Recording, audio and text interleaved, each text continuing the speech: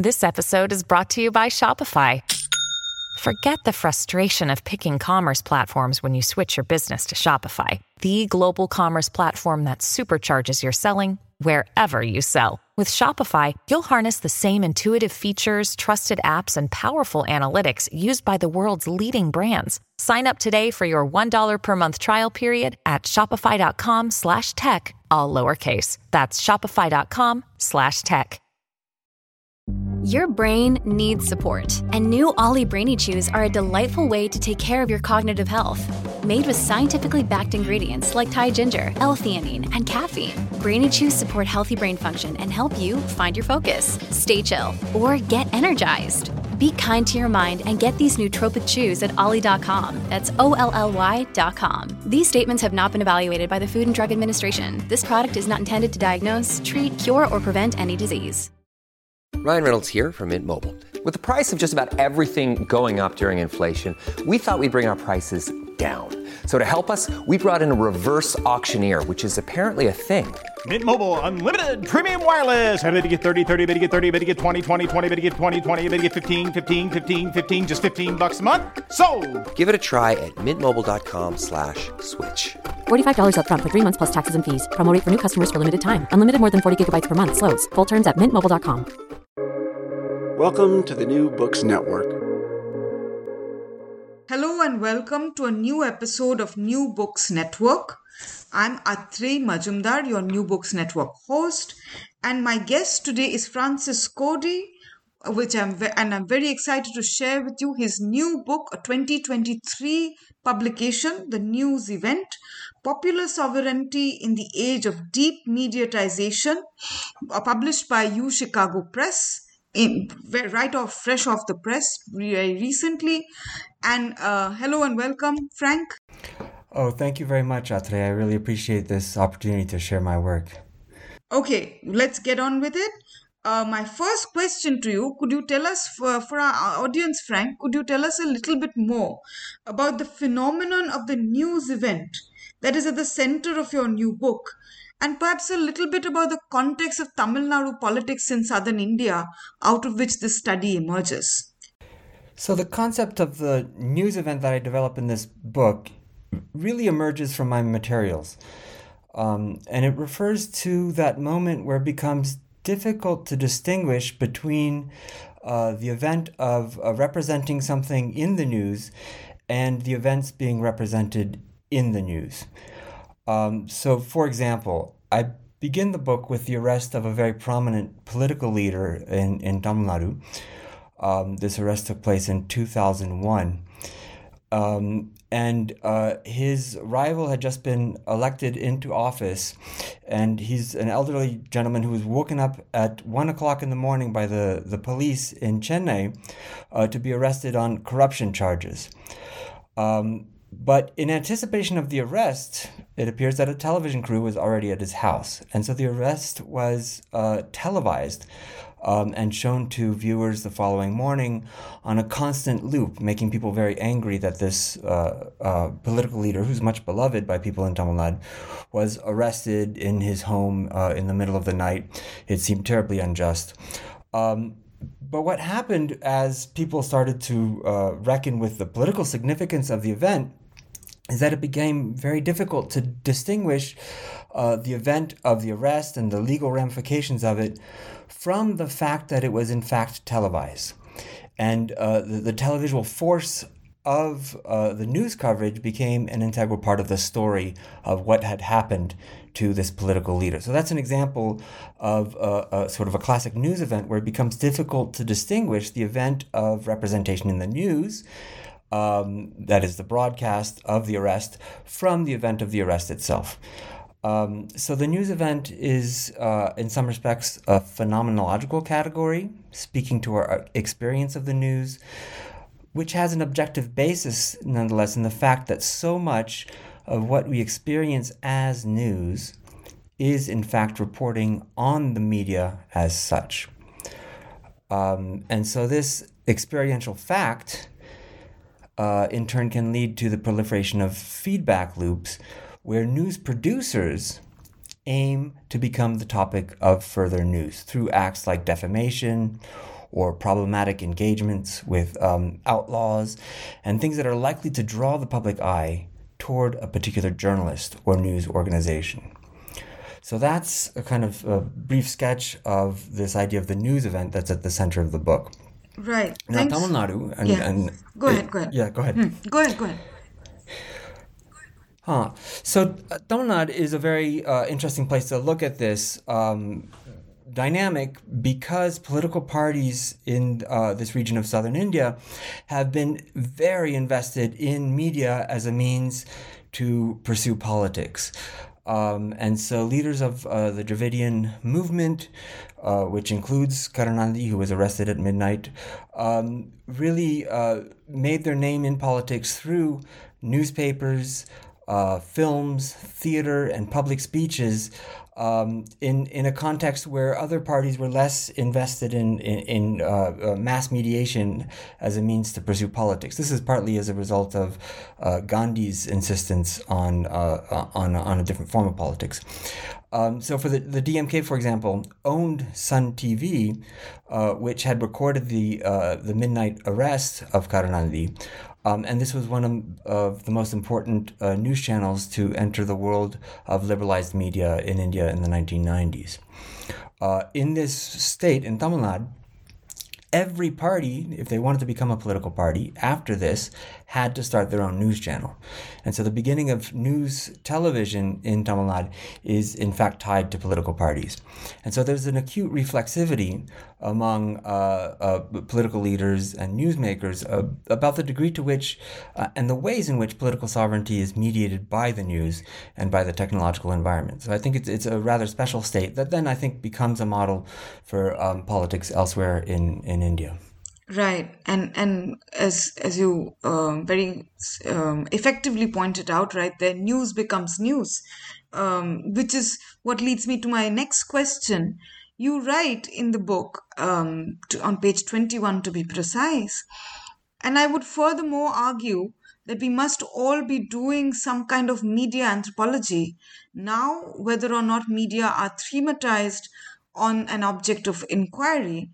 We should therefore take into consideration lessons from media studies and how an increasingly integrated media environment is the condition in which participant observation of media circulation or any other public event for that matter takes place. You're saying something about the ubiquitousness of the media in any ethnographic environment. Could you elaborate on this statement, please? Yes, I mean, this argument stems from a simple observation, and I think it became obvious to many during COVID lockdowns that so much of the textual material we engage with as anthropologists, as ethnographers, whether we're talking about images or language, comes to us through networked media. This became very obvious when we had access to little else in the world. But certainly, I think for many of us, it raised the question of the priority we tend to give to having been in a particular place, the importance of firsthand experience of events and participating in events as ethnographers as a mode of producing knowledge has certainly been complicated by our reliance on networked media. At the same time, anthropological writing about media has receded somewhat, I would say, in recent years. So the anthropology of media sort of established itself as a field relatively and surprisingly late in the early 2000s. I would say well represented in the Media Worlds volume published in 2002. And most of the contributors to that volume went on to write important monographs. And in the early 2000s, we had a spate of monographs about virtual worlds, hackers, free software communities. More recently, we have an anthropology of algorithms. But I would say since this time, media technologies as such have become more of a sort of background to much of what anthropologists studies as opposed to being foregrounded as objects of studies. And so this is the observation. And all this despite maybe because of the fact that we ethnographers are more reliant on electronic media in our work than when I was doing my dissertation research, for example, in the early 2000s. And so we end up consuming some part of the geopolitics of the region where we work, even before we go there, or even before we've had a chance to immerse ourselves there. There's a certain kind of media consumption of the field, which precedes, I guess, in ethnography. You use the word event very crucially in the book. There's an unpacking of the word event, and in the beginning, you've used Veena Das's formulation, critical events, as a kind of starting point in your theoretical analysis. What kinds of temporalities, if I may put it that way, do news events occupy? Let me say in two ways. Within the stretch of an event temporality and event time, and within the linearity of, say, historical time, if that bifurcation even makes sense.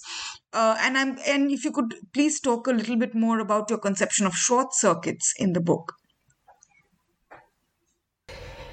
Yes. So, I found Veena Das's methodological intervention in critical events to be very inspiring because of how it allowed anthropology to inhabit scales of analysis previously neglected in thinking about the relationship between state and community, in her case. So our ways of thinking about gender and kinship, which were really more indebted to structural approaches to society, for example, were used to understand events of state violence. Now, the events Das writes about in that book were all of great significance to the life of a nation, and so inhabited both an event time and a historical time that could be considered as a sort of rupture that would trouble narratives that people held dear, forcing new ethical and political reflection. Those were events in the more classical sense of the term that you might encounter in social theory or philosophy. Now, I think more recently, anthropology has been interested in different levels of public eventhood and in thinking about how small events might become big through mediatization, or how national disasters might fold themselves into people's more intimate spheres of life. And of course, this is some of the work that Das has pursued since that book. Now, many of the events that come under the category of the news event, which is the focus of my book, are not considered to represent such a substantial rupture as those discussed in sort of the classical event, although some are. And there's a great debate about the status of some of the events that I write about. Some people would play them down, and some people would say, well, everything changed after that. Some appear to be of great significance at the time, while in retrospect it's not clear that what their lasting importance is. And say that they very much do trouble people's sense of historicity and politics, especially among left thinkers who, for very good reasons, value this sense of historical rupture that we associate with modern revolutionary movements and so forth. So this is part of what's at stake in debates about short-circuiting that I hone in on in a chapter on new media and public protests. Now, this trope of short-circuiting is one that I detected in the literature. I didn't come up with it. And it's often used to describe the sort of bypassing of normal traditional modes of political representation that characterize many social movements that arose in recent years in connection with social media.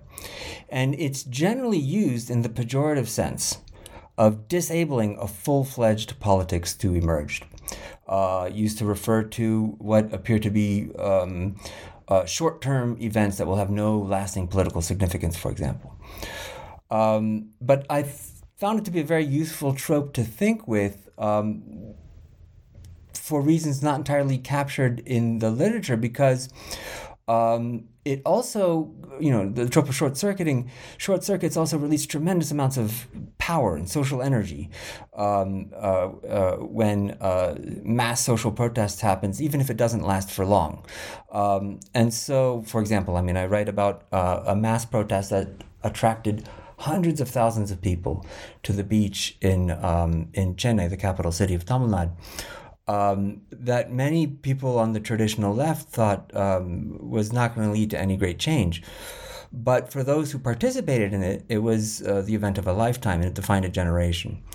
And so I found the trope of short-circuiting a very interesting way to think about the temporality of politics in relationship to publicity, which is an old theme, but we're just trying to get a handle on what politics are enabled when the velocity of circulation enabled by something like WhatsApp, which is central to political mobilization in India right now, leads to events that are difficult to anticipate, and also, while tremendously powerful, also dissipate with great speed.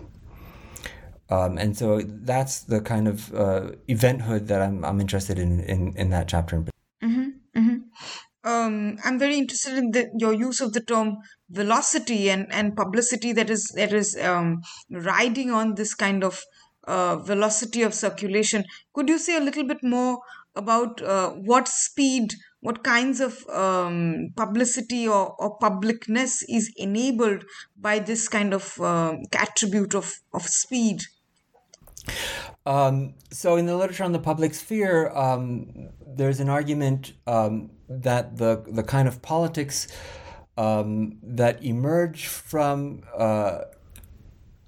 the circulation of text has everything to do with the speed and spread of their circulation. And public sphere theory, of course, was built out of a study of print culture. And trying to understand what genres of print would lead people to take action on the street, for example, and how that fit in relationship to things like rumor and the oral circulation of information that had a different scale and scope, both spatially and temporally, that led to a different type of politics. Now, a lot of the traditional distinctions between, for example, print and rumor have fallen apart in the age of digital media. And many people are lamenting this, actually, because for many people, the kinds of politics that emerge from social media circulation don't have the kind of depth, the kind of social thickness that they associated with what politics is supposed to be. And so there's this idea that the people who gather instantly for one cause and then move on to the next are not properly political. And those are the debates I was interested in entering into when thinking about short-circuiting, because in some senses they do resemble some of the older debates about whether crowd politics enabled by rumor, for example, are properly political, as opposed to the more classical public sphere of print culture and so forth. So it raises a lot of interesting questions that I don't have easy answers for. But I do tend to resist the assumption that these mass crowd actions are not properly political, because it has a very kind of normative understanding of what politics is that I think we need to question in this age. Right. On the question of the public spheres, about which and you unpack that in some detail, we have this kind of older genre of critique from Nancy Fraser, etc., of the bourgeois public sphere, but that's not what your book seems to be most interested in. You're drawing from Michael Warner and media theorists like Tiziana Terranova to generate some sort of a fissure in the conception of the public. And as you said, this kind of through this kind of understanding of pressure points that come from crowds and mobs and stuff like that. Could you speak a little bit about your unpacking of public sphere theory and where you stand in that scholarship? Sure. So one of the overarching narratives in public sphere theory, and I think this is inherited from Habermas and Frankfurt School thinking and others, and often underpinning very sophisticated critiques of the public sphere, is one where there was once a sphere of mass-mediated politics that was relatively independent of market forces that has now been subsumed and fully commodified. And so I would include even the most important critics of the liberal public sphere. This narrative tends to somehow make its way into their theorization. And I think what gets smuggled into this narrative is an assumption that liberal ideals, however problematic they are for critical theory, were at one point hegemonic and then replaced by something else. For Warner, this is the emergence of identity politics, or a corollary underground world of counterpublics, rather. For Terra Nova, this is a world of information warfare that comes to envelop older temporalities of public debate. And this is the narrative that I'm interested in interrogating from, and I think this is where the location of my study really does matter, from a perspective that comes more out of post-colonial theory that questions the hegemony of liberalism itself in a place like southern India. And in that sense, I found the figure of the crowd or the mob, from which the public is often distinguished, to be a very interesting entry point into these debates. Because crowd actions in Tamil Nadu often throw into question the assumptions built into much of public sphere theory. Mm-hmm, mm-hmm. And in that context, where the crowds lead to various kinds of, you've spoken a little bit about the application of Section 144 situations in various places in India, and the law becomes an important arbiter of these situations which are threatening to get out of control. And you write in two chapters, about defamation and the other the presence of law at large, about the law and the media, some sort of cross-fertilizing each other, existing for each other's need and interest. And you also use the examples of various kinds of sensational litigations which generate then news events of their own. Can you talk a little bit about the concurrence of media and litigation, or the threat of litigation through which the news event is produced and or transacted? So the threat of litigation appears in this book as a fairly important and even constitutive ingredient in the production of news events. One of the important means by which journalists or news organizations become subjects of further news is through legal actions taken against them for something provocative they've published. So as you mentioned, there's a chapter in the book devoted to criminal defamation law and how it's been used to control the image of important political leaders, while at the very same time inviting journalists to make a name for themselves by confronting leadership and producing kind of spectacular events out of attempts at censorship.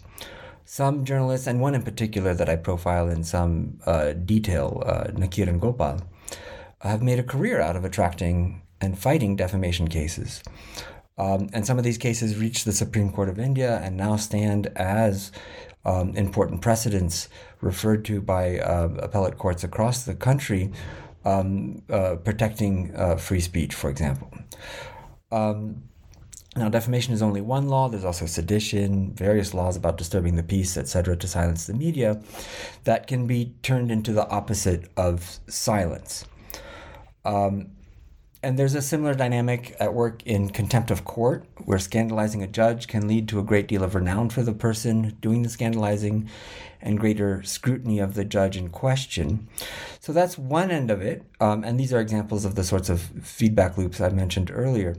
But the other end of it is that both political leaders and judges, in fact, rely a great deal on the forms of publicity provided by news coverage for their own sense of greatness and fame and so forth.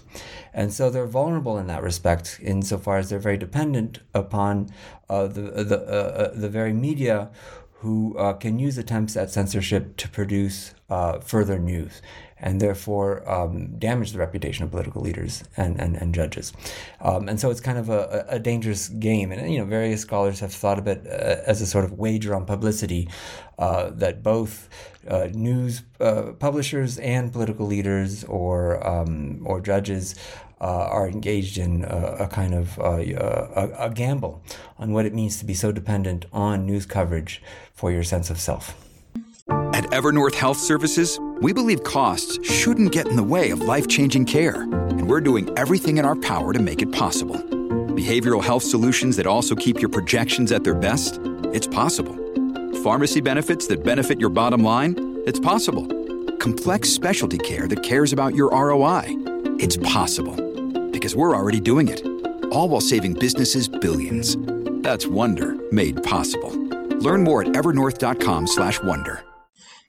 You've used the scholarship of senior advocates like Rajiv Dhawan and various other legal scholars on this kind of free speech versus censorship, sedition, the threat of law taking away the kind of texture of free speech that is important in a democracy, a fair bit in the book.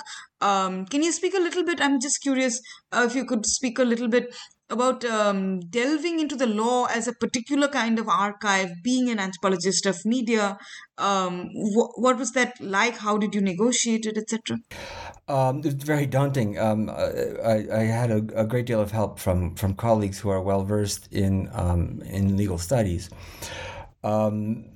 And it for me, as an anthropologist, my interest in the law really did come out of my conversations with journalists for whom this was a major concern, the constant threat of especially criminal defamation cases at that point in time. And so I learned both from journalists themselves who become expert in the law, and legal journalists in particular, those who were covering the High Court in the Madras High Court at the time I was doing research, taught me a great deal about the law, because they become experts on the job, as it were. But also from my colleagues in socio and cultural legal studies, especially in South Asia, who helped point me in the right direction in terms of how to understand the very layered quality of laws restricting free speech in India in particular, and even the nuances of the Indian Constitution, which has a provision, of course, 19 for free speech, very much modeled on kind of liberal democratic ideals. That's immediately curtailed in the following section that says, except for in cases of public disorder, and there's a long list that includes defamation. And so that very kind of ambivalent relationship to free speech that's part of the Indian legal tradition is something that I had to study in some depth, and that was very new territory for me. And so while I do not make a claim to be making a contribution to legal studies per se, I do think bringing the law into media studies has helped kind of enliven my analysis. Right. Do you find that the law itself undergoes some sort of mediatization insofar as these days Supreme Court hearings are live streamed or are at any rate live reported by outfits like the Live Law on Twitter? There are Twitter feeds that you can see where a hearing or an argument is live reported, and in some cases they're even live streamed. What kind of mediatization, if at all, does that lead to? So, I mean, we have to begin with the assumption that law was mediatized already prior to the kind of liveness of that mediatization, right? In the book, I refer to one of the more prominent retired High Court judges who served both in Delhi and in the Madras High Court, A.P. Shah, who I met once at a cocktail party. And, he said, when I told him about my research, he quipped, most High Court judges I know cannot even have their morning coffee without first reading about themselves in the papers. That's how conscious they are of their self-image, and that they really care about how they're being reported on. And so newspaper coverage is one thing, live reporting is a different thing. Now, what I was able to do in my research is see clearly in the case where judgments that come out of the courts actually refer to media representations of judges or the law. And that's something I looked at in some detail that I deal with in the book. But there's so much work to do to better understand how legal professionals and judges see this phenomenon. Okay, so the shift from newspapers to real-time mediation would presumably introduce a new dynamic, where judges might well be much more self-conscious about how they speak and about their comportment in ways that they were protected from when cameras were not allowed into the courtroom and so forth. But I think this is a super interesting area of research that is I think, open for scholars to pursue. And it's also, as you note, a rapidly changing one, because this is the live streaming of Supreme Court hearings, of course, is a relatively new phenomenon. Right. And also the proliferation of news-related social media, how does that complicate or unsettle your understanding of what is news in any way? I'm thinking particularly about the fact that news articles or portals routinely rely on what important people like Modi or like Elon Musk or Trump or anyone else seems to have said on social media to prepare the content that actually gets published as news. Like Rahul Gandhi said this, and that tweet becomes the news, or Modi's tweet becomes the news. Does that unsettle anything about your understanding of news at all? Yes and no. I mean, at the broadest level, the book is about this crisis phasing news, this crisis where it becomes difficult to establish an epistemic or ethical position exterior to the world being represented by the news when media is reporting on other media. And so public figures are, of course, very conscious of the fact that their own mediatized reporting of events become events themselves. So as you note, a tweet, for example, becomes the subject of an article in a newspaper. Now, I think it disturbs what we think of as news, and even my model of the news, when that becomes all that is the news. And I think, unfortunately, journalists in India and elsewhere have done very little to fight the very dynamic that undermines their authority as news gatherers. And they often, of course, play into the hands of those who seek to set the agenda by producing news events. What I argue in the book, however, is that this blurring of the line between events of representation and the representations of events has an older history that we should be aware of, right? So public figures using Twitter and the social media more generally have exploited this potentiality that was already there. And of course, but the media that they choose to do so with does matter a great deal. And so the very character of Twitter and its restricted number of characters and so forth, helps to kind of shape the contour of what counts as public discourse, as we've all seen in the past few years. So that's the kind of yes and no answer to that question. Many of the potentialities that were already there in the news event have now been fully exploited by people who become, virtuosos in producing news events themselves. Right. I remember when you spoke at the NLS recently, and as the book had just come out, you had said something about the combination of media studies methods and in some respect cultural studies methods along with ethnographic methods in your choice of methodological choices that you make in a book. Can you talk a little bit about methodology and how you went about it, etc.? Yeah, so it became clear that as I began this project, there was already a really interesting literature coming out of kind of institutional studies of newsrooms and so forth, of a range of very interesting anthropological studies of journalism and people going out into the field and doing reporting and so forth in India and elsewhere. And I realized that I wanted to do something a little different, and I honed in on the question of the news event. Now, that decision of objects entailed a rather different methodology to understand what it was than the more traditional ethnography of hanging out with journalists when they do their job.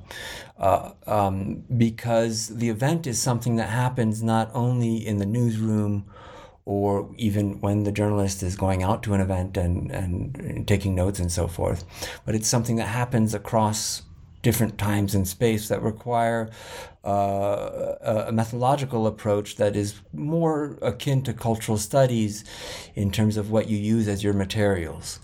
And so in that sense, this is a cultural studies kind of book. In the other sense, it's a very anthropological book, insofar as I do think the most important thing that the discipline of anthropology has to offer through the practice of ethnography, and as I noted earlier, ethnography now includes not just being there in a physical sense, but being there in all sorts of other ways of engaging with people through network media.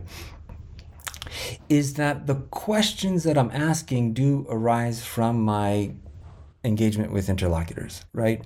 I only came to this question of the news event through seeing people, acting it out. Defamation became a problem that I had to understand because it was a problem facing the people I was talking to.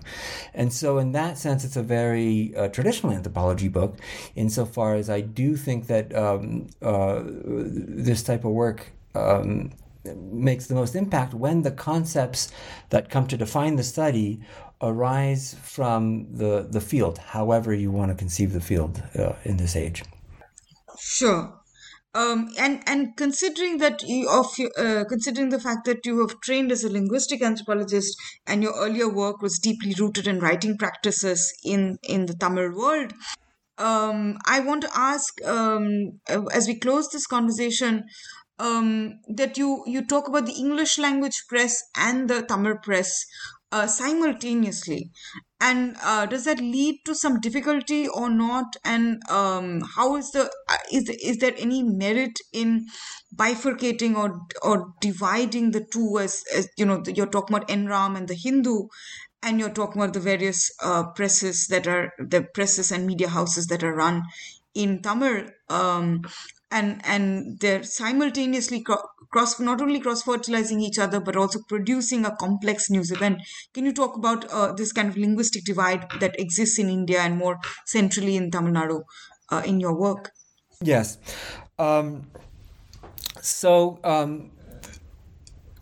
of the important studies of news media that I was engaging with when conceiving of this project and carrying it out was Arvind Rajgopal's work on politics after television, where he made an important distinction between Hindi media and English media as they were reporting the rise of Hindutva politics.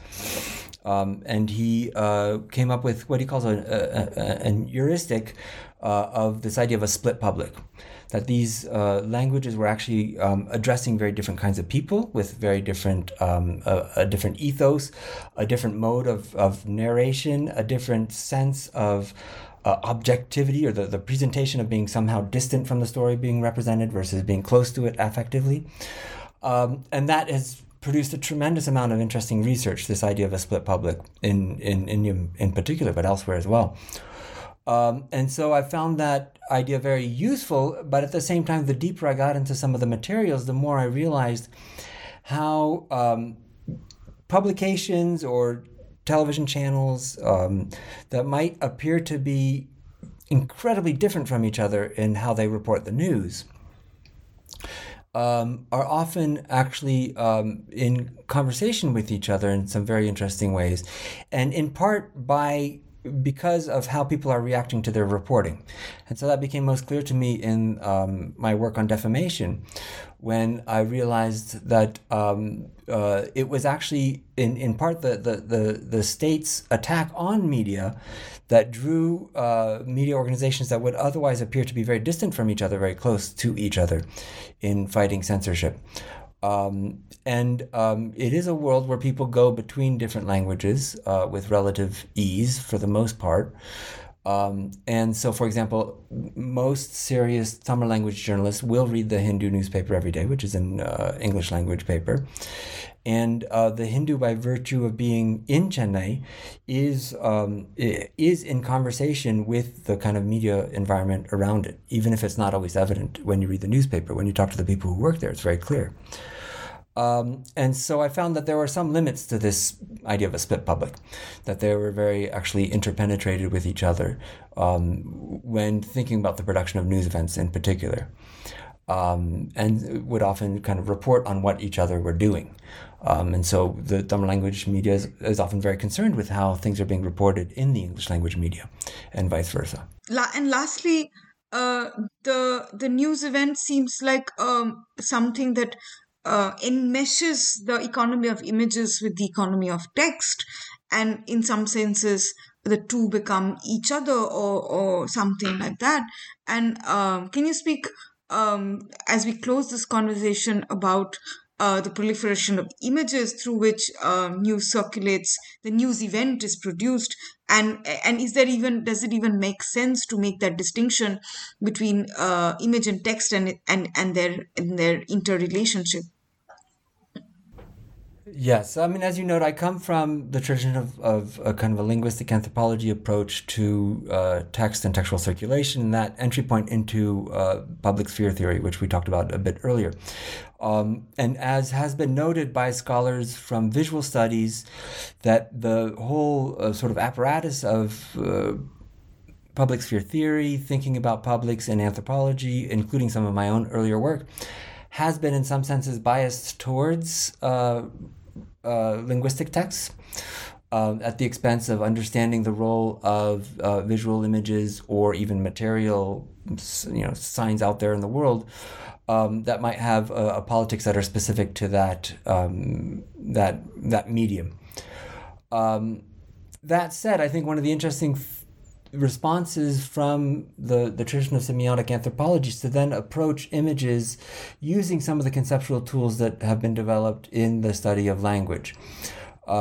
Especially when we think about the world of social media, where images and text are so laminated one onto the other, that I do think it makes sense to think of them together through a processual language that thinks about them as process, not ever like sort of completed facts.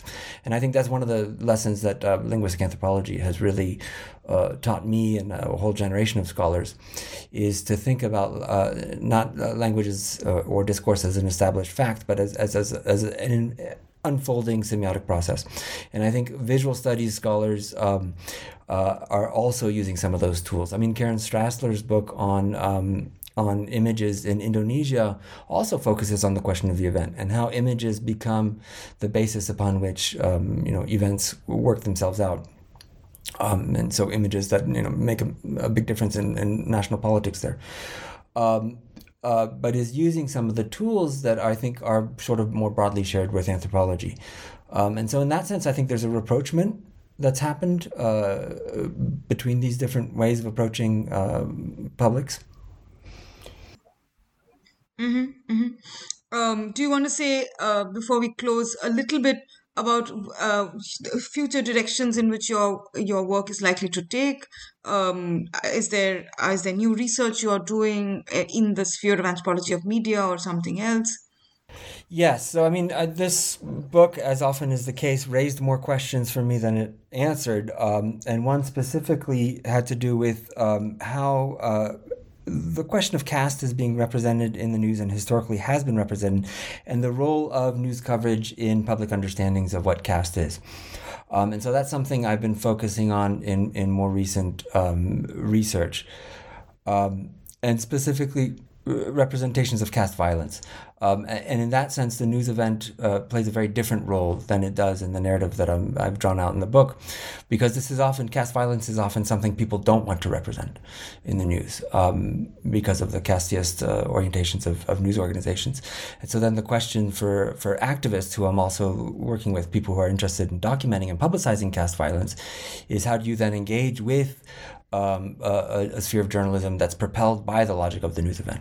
And so that's something I'm just beginning now. Excellent. Thank you, Frank, for this conversation. Thank you for coming and spending your time with NBN today. We're very happy to close this conversation with the note that it's probably one of the most exciting works on the Indian media that has come out in the recent years. Thanks again. Stay tuned for our future episodes, and do not forget to pick up the book. It's published by U Chicago Press, 2023, The News Event, Popular Sovereignty in the Age of Deep Mediatization. Thank you and good night.